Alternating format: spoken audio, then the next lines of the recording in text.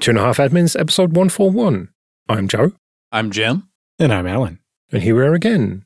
And before we get started, your customary Clara article plug is leveraging OpenZFS to build your own storage appliance. Yeah, so if you've ever been interested in building your own storage appliance or building a product based on ZFS, we have some practical tips and information over here in the article. Right, well, link in the show notes as usual. Andreas Kling from Serenity OS proposed how we're building a browser when it's supposed to be impossible.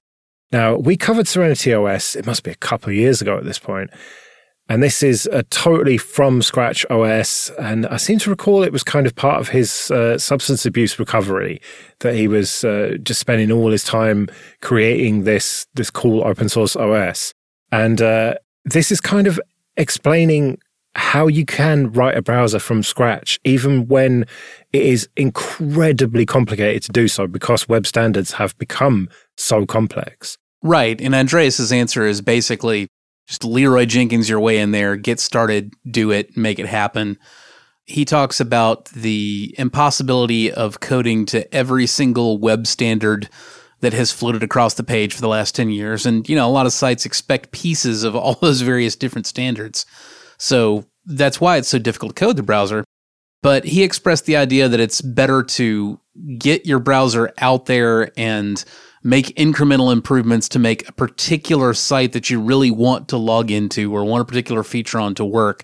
Just go ahead and do it. And that will magically fix issues on hundreds of sites you never thought about when you fixed the one issue on the one site that you did care about right then. Yeah, make Discord work, and then suddenly loads of other sites will just magically work. Exactly. Now, with that said, I love Kling. He's my dude, but so far he hasn't really done much more in the way of making an alternative browser than anybody else has. I did go ahead and spin up the latest versions of Serenity, and by spin up, I mean build from source today, and fired up, and I played with the browser a little bit, and sometimes it will load YouTube. Usually it won't. It won't ever be entirely functional. And there are any number of situations in which the browser will lock up randomly while trying to access a particular site. And once it's done it won't come back. You're going to have to kill the whole window and fire it up again to be able to play the roulette wheel on the same or a completely different site. So he has not made a usable browser yet, is the point. I'm rooting for him, but he hadn't done it yet. Well, kind of the inset that he has here from Drew DeVault's blog, where it's okay, so there's 1,217 W3C specifications. And so he wgetted all of those down and totted it up with word count, and that's 114 million words. Whereas if you download the specs for C11, C++ 17, the entire UEFI stack, USB 3.2, POSIX, and all 8,754 published RFCs for the internet, and the combined word count of everything on Wikipedia's list of the longest novels, you only come up with 12 million words short of what's in the W3C spec. So yeah, that's a lot to try to implement to say you have a web browser, but I also don't think that Google and Mozilla necessarily actually implement all 114 million words of those specs. Oh, they absolutely do not.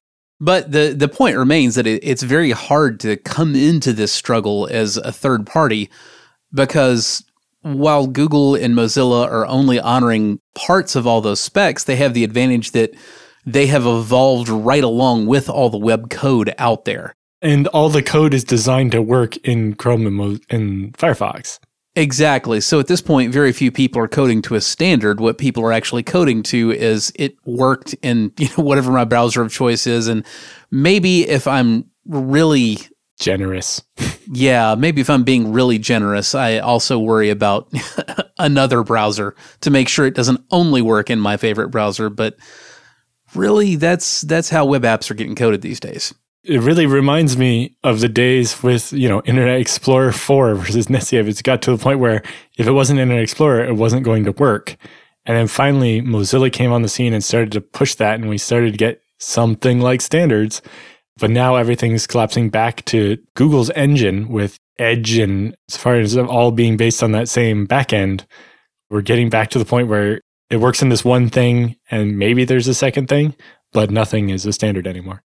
Well, Blink and WebKit are related, but not 100% the same. Like they have kind of forked off from each other. So you do have three standards now, effectively, three bases for your browsers. Your Apple iOS ones, Chromium-based ones, and Firefox.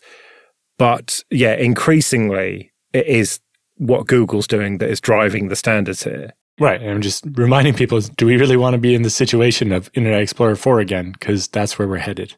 Well, yeah. And what Andreas is doing here is proving a point almost that even someone with his remarkable talents can't make a fully functional browser because it is too hard. Even though the whole post is about the fact that it's not impossible, he's kind of proving the point that it is, right? That it's impossible to make a fully functioning browser, at least with a small team. This is a work in progress, and Andreas Kling has pulled off some things that nobody would expect any one developer should be able to pull off. He's also pulled off things as a team leader that are pretty amazing as a team leader. So I don't want to say that he can't write that browser, but I do want to say that, again, he hasn't done it yet, and I'm rooting for him. Well, yeah, you have to think back to even when Firefox started, they had some code base to start from. And I remember the early days where there was a lot of websites that didn't work and you couldn't quite use Firefox as your daily driver. You get by most of the way, but there would be some site somewhere where you'd have to fire up IE or something in order to get it done. And I'm glad we got away from that. But even what is a mainstream browser was at this same point at some in the past. So it's not to say it can't be done, but I think you'd have to start seeing a much bigger effort behind it in order for it to get anywhere soon. There was certainly a lot less functionality to replicate when Firefox muscled IE out of the way, or when IE muscled Netscape out of the way, or when Chrome showed up even. Far, far less functionality that needed to be replicated in order to produce something that would be recognizable as a fully functional modern web browser. Yeah, you weren't running Windows 95 VMs in your browser, were you, back then? I mean, it's almost getting to the point that as long as you have a good JavaScript engine, how much more is there left? But turns out a lot. Like even just implementing CSS, there's just so much to that now. It's not just some basic styling and coloring.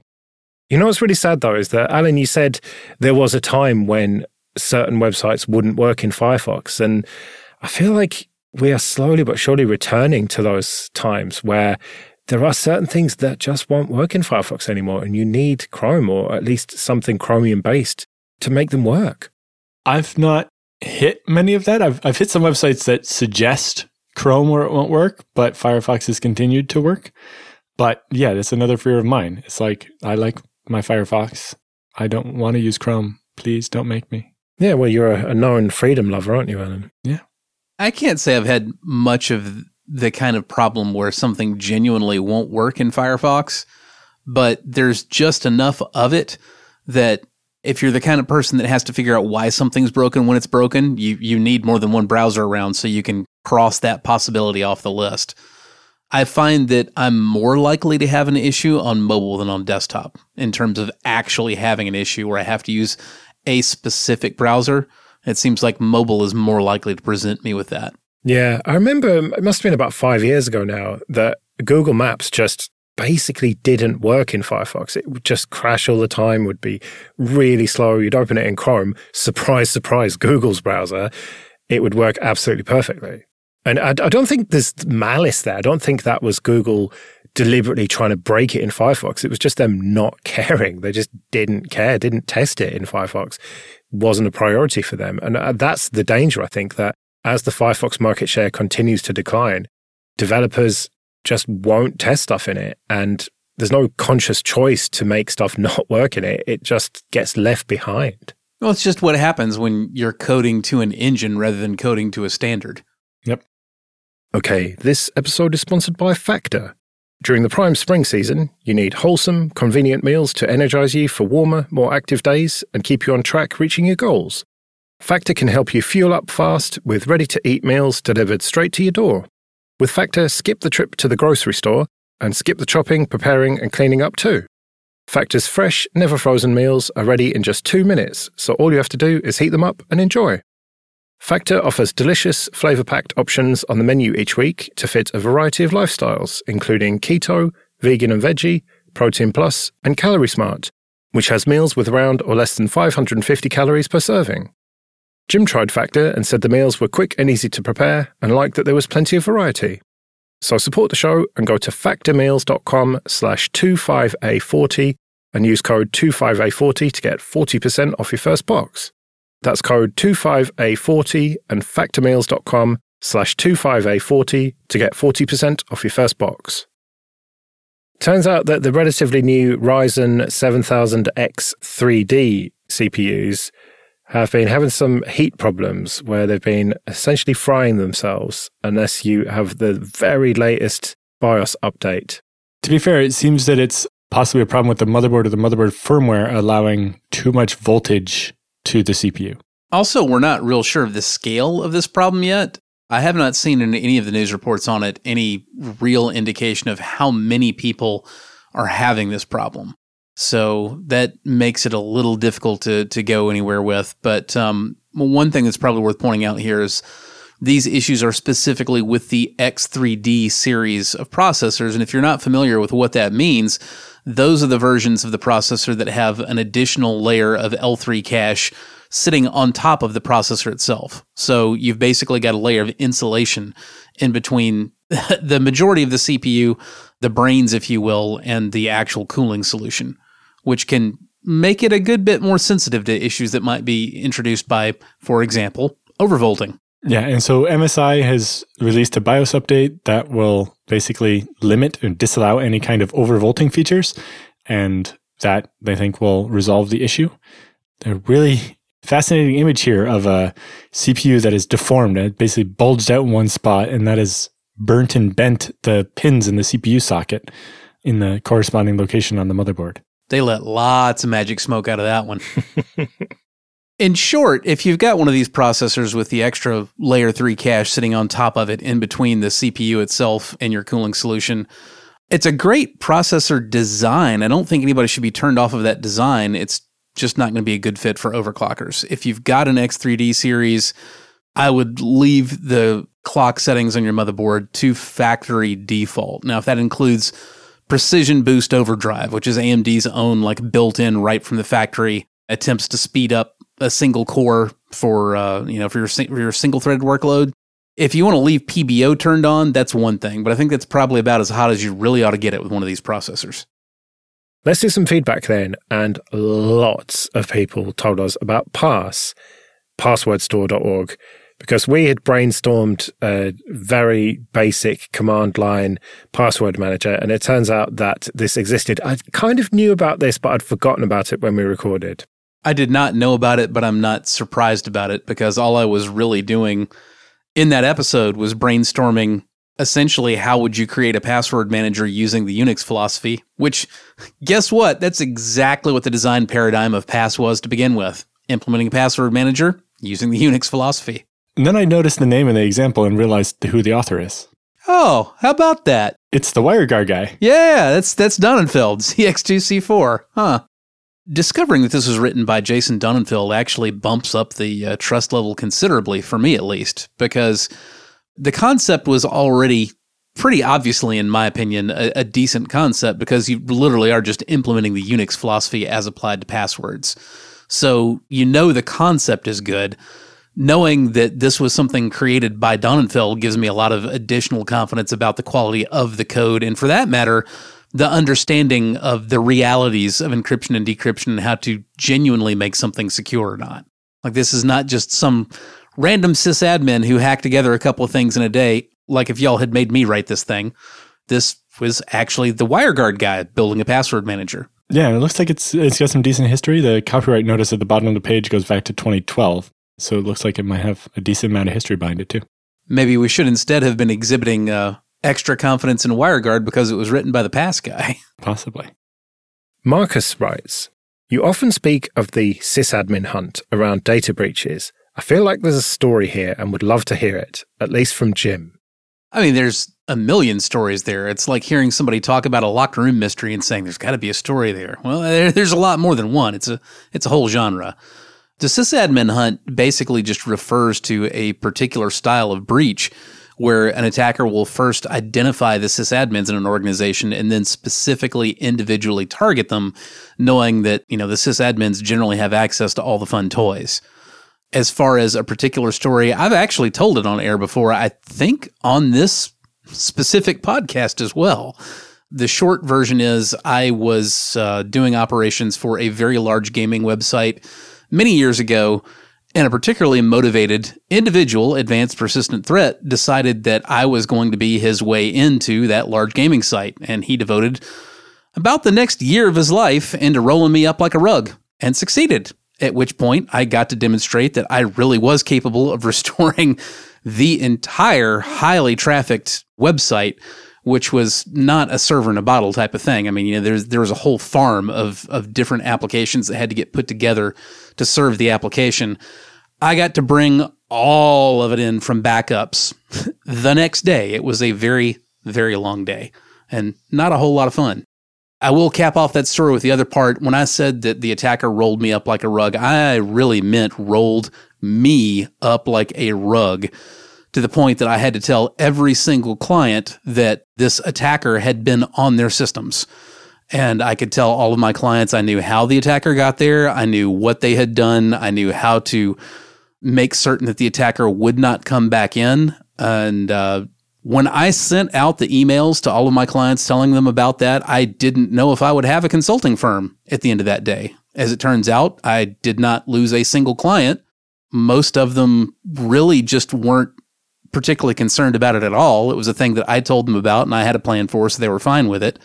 Some were concerned about it, but even the ones that were concerned came to the conclusion that, well, we would rather have the guy that tells us when this happens than doesn't tell us, and we'd have never known if you hadn't said anything, so let's proceed as we've been going. And since then, I have been a far, far harder target to crack.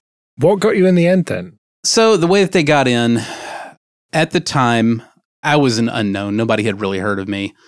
And my threat model was based around that fact. And I thought that having a single, this hurts just to say this. This was more than a decade ago.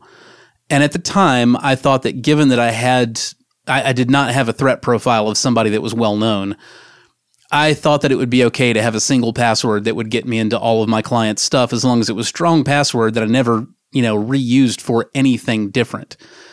And I was incorrect. And our friendly little attacker, probably Romanian, not certain, but we'll just say the Romanian, our Romanian friends, what they actually did is they found a former client of mine, managed to get in on that former client's machine by compromising the MySQL admin that was installed on their FreeBSD machine, which had not been patched because, like I said, former client. So MySQL admin hadn't been patched. They got in through that. I don't know then if they just waited for things to break or if they broke something relatively subtly themselves, but something else broke and that former client called me wanting a fix. And when I shelled in, well, the attacker had Trojaned the SSH daemon on that machine. So now they had that password and they used that password to shell into everything I had ever touched using that password, including my home machine, as well as just about every client machine that I had. And like I said, lesson learned after that, good luck trying to reuse credentials that you manage to get of mine now, because they're all unique unless it's just complete garbage I don't care about at all. Okay, this episode is sponsored by the Traceroute podcast. Find it on Apple, Spotify, or wherever you get your podcasts. The inner workings of the internet are fascinating. From fiber optic cables to servers, routers, middleware, and all the physical interconnections. But where do we find the all-important human layer in that tech stack? The award-winning Traceroute podcast is back with its second season to answer that question with some of the most insightful and brilliant technologists of our time.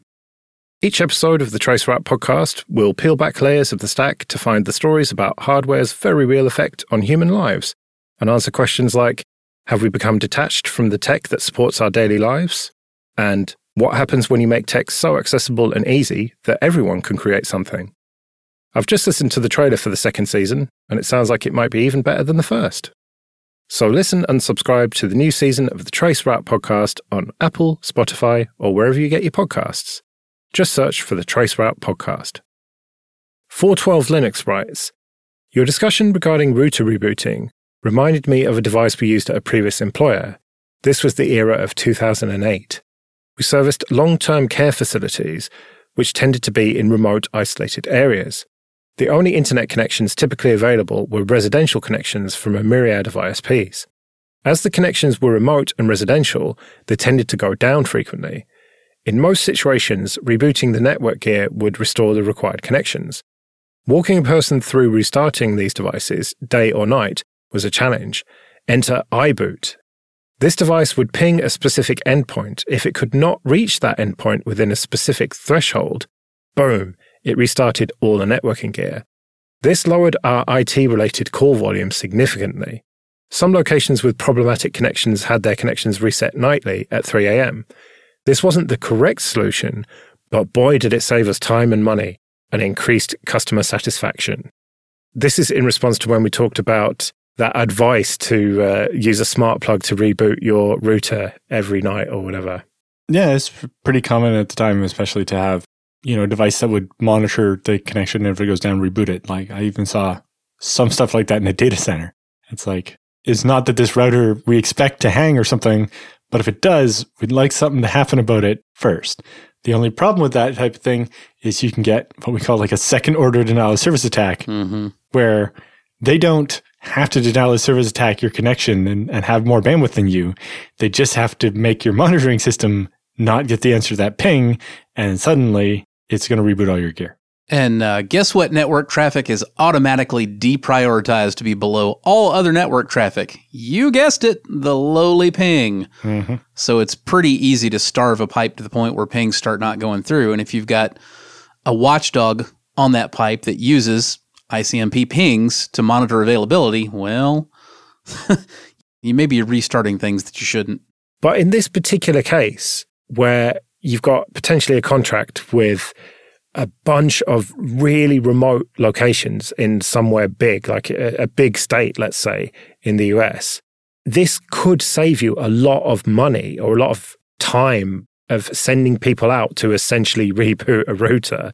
Well, in this case, they weren't talking about sending someone out so much as just walking somebody through it over the phone, which is a giant pain in the butt. And I get that. I completely get that. But again, I mean, yeah, if this is the only thing you can manage, fine. Like, for example, if you're having a problem specifically with the ISP's modem, there's frequently not much you can do about that being unreliable. So, okay, fine.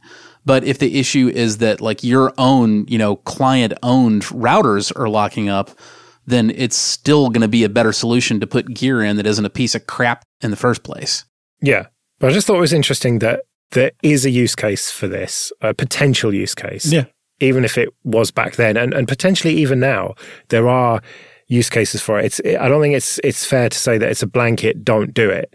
I'd say last resort, maybe. Well, it's especially, all of Jim's caveats about just configuring it to happen automatically every 3 a.m. is, these devices can only be power cycled so many times. And especially when it's an ungraceful shutdown, you're likely to shorten the life of the device, and eventually you're going to make it fail by having done this. So maybe once a week is enough, but if it's out for hours and it's rebooting the device every 90 seconds, that can really be a problem. This is one of the things that I think the best way to categorize it is to say that, yes, you may be able to save yourself some time and money with a setup like this, but it's the kind of thing that, like, you don't brag about. You know what I mean? Like, you don't recommend anybody else do it. You're like, oh, yeah, this one time I did this really ugly, dirty hack, and, like, it worked well enough to do what I needed it to do. That's kind of your best case scenario for these, in my opinion. Is this a bit like having a network closet full of PoE injectors rather than having a proper PoE switch? Yeah, exactly. Which, as Joe mentioned, that's my case right now. I actually have a 24-port PoE smart switch that I really need to deploy in my home network, and I have not yet bothered, and I have a network closet with like 5 different injectors all plugged into a power strip, snaking out from there to the access points all over the house. And does it work? Yes. Is it a horrible kludge? Yes. Would I recommend that other people do that? No, I don't. That's the typical example of the cobbler's children have no shoes. Mm-hmm. The last thing I would add is like, we're not trying to scare people. Rebooting your router is not going to break it, but you don't want to reboot your router 1,000 times. It's not good for it. Let's do some free consulting then. But first, just a quick thank you to everyone who supports us with PayPal and Patreon. We really do appreciate that. If you want to join those people, you can go to 2.5admins.com/support. And remember, for $5 or more per month on Patreon, you can get an advert-free RSS feed. And if you want to send in your questions for Jim and Alan or your feedback, you can email show@2.5admins.com. Another perk of being a patron is you get to skip the queue, which is what Craig has done. He writes, "At the company I work at, we have an old, large Mercurial repository that has thousands of branches. We would like to move each of those branches to their own Git repository. Each branch is used, but having it all in one repository obviously does not make sense, and over time, it has become a bit of tech debt. We currently host it ourselves and would like to move it to something managed for us. I know this is a very loaded question and context is missing, but if any of you have any thoughts or opinions about it, please do share." To me, it's not obvious why each branch you would want it to be its own separate Git repository. Git's kind of okay with having thousands of branches, but if you want it that way, it's fine. I have some interesting Git repositories myself with kind of unrelated branches with all of FreeBSD and all of ZFS mushed together into one branch from the transition days and so on. Each of those is decades of code history for completely separate repositories all jammed together, and it works fine. But either way, that's not really your question. Now, moving to something that's managed, it might turn out to matter there, where if you're having to pay per repository, you maybe not want to pay for 1,000 repositories instead of one repository with 1,000 branches. I don't have much experience with managed Git. And what does managed Git really mean in this case? Are you just wanting someone to manage the server infrastructure for it, or you want them to actually manage something to do with the Git repositories themselves? I would assume managed Git means something like a GitHub or a GitLab or a Bitbucket versus, literally just having your own private Git repo that's all CLI only, doesn't have the bug tracker, doesn't have the communications tools, all that kind of stuff. And honestly, my advice for this is pretty much just going to boil down to get started, start committing stuff. I mean, that's kind of the way that repos work to begin with. The whole point is it's easy to dump your code in there. Where it gets more complex is if you want to maintain, old metadata. If you want to maintain all of your old Mercurial commit history and revision history, then it starts to get more difficult. But I typically would tend to come down on the side of don't do that. Just go ahead and check in the current version of your code and, do it just with the simple initial commit message. You can copy over a little bit of commit, history manually on those files if you want to later. But it sounds to me like this is more of a just the longer you take thinking about it, the longer you're not actually getting the job done thing. It's just time to get started. Mercurial is new enough that it has really good support for transitioning to Git. So if you get the Git extension for Mercurial itself, then you can actually just HG push the repo into a Git repo and then Git clone it and keep all your version history, which I assume is something you want to do. And a quick Google will come up with 4-step instructions for converting a Mercurial repo into a Git one. It's actually pretty straightforward to do, and depending on what the code is, having all that history can be really nice. Having worked with some customers where they did what Jim was describing at some point and just like, oh, when we switch things, we just imported all the code in one big commit that says this is the original version, and then built 10 years of history on that. It's like then you blame a problem back and find us from the original one is like, okay, so somebody changed this 10 years ago and we don't know why anymore. And it can matter. It depends what's in the repo though. And, if you have useful commit messages in the history or if they're all just like fixed thing or checked in the date, in which case then, yeah, keeping that history maybe is not so worthwhile. And the really nice thing with things like Git is that sending it to a different repository or switching your hosting is quite straightforward to do, other than stuff like the bug tracker and so on. But the actual version history with Git, my Git checkout of OpenZFS has like 12 different remote repositories. So different GitHubs, different GitLabs, different private Gits, all this stuff. And the fact that I can just push and pull the code from all of them really makes life a lot easier than the olden days with CVS. So beyond that, choosing a managed provider really just boils down to what features you're looking for. And how much you want to spend. Yeah, I don't think there's a one-size-fits-all answer we can give with no more information than we've been given. I will say that I have been using GitHub for quite some time now, and to my great surprise, I feel that Microsoft has been an excellent steward for it, so I'm continuing to use it pretty happily. Craig also said, and by the way, FP Sync worked really well for moving from self-hosted NFS servers on AWS EC2 instances to AWS EFS. Highly recommended to anyone listening that needs to move some data around that they should check out FP Sync. And this is something that Craig had asked about previously, so seems like it worked out nicely. Okay, this episode is sponsored by Linode. Go to linode.com/25A, support the show, and get $100 free credit. From their award-winning support, offered 24/7, 365 to every level of user, to ease of use and setup, it's clear why developers have been trusting Linode for projects both big and small since 2003. Deploy your entire application stack with Linode's one-click app marketplace, or build it all from scratch and manage everything yourself with supported centralized tools like Terraform. And check out their managed MySQL, Postgres, and MongoDB databases that allow you to quickly deploy a new database and defer management tasks like configuration, managing high availability, disaster recovery, backups, and data replication. Simple and fast to deploy with secure access, their flexible plans include daily backups. So go to linode.com/25A, create a free account, and you get $100 in credit and support the show. That's linode.com/25A. TechLife writes, I recently came across Adapt when searching for a possible solution for running older Ubuntu and Debian apps on modern versions of the OS. Interesting find in my opinion. Much like ancient Windows apps that ran just fine up until Windows 7 and 10, for the most part, it would be ideal to be able to run older yet quite functional apps in modern versions of Ubuntu without having to spin up a VM. Have any of you worked with it? Seems promising, given that it evolves with each Ubuntu release, as it was created and maintained by Dustin Kirkland. Perhaps others at Canonical. Honestly, I think the peak time for that as a product might have kind of passed, because at this point, the first thing that I think of when I think of, what would you do to implement a solution like that is, it wouldn't be that hard just to make a flat pack for, each version of Ubuntu or Debian or what have you that was open for you to be able to install software inside that flat pack.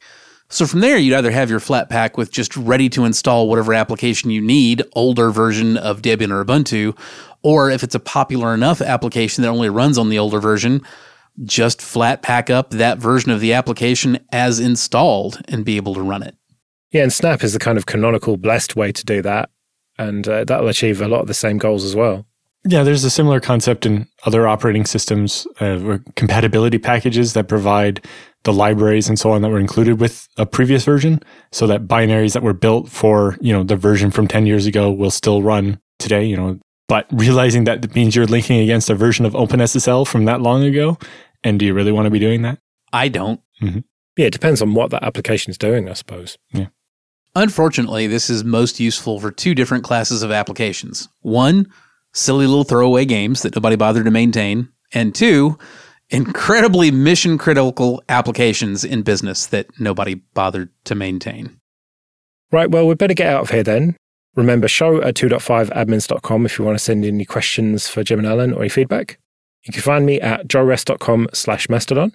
I'm on Twitter at JRSSNet. And I'm at Alan Jude. We'll see you next week.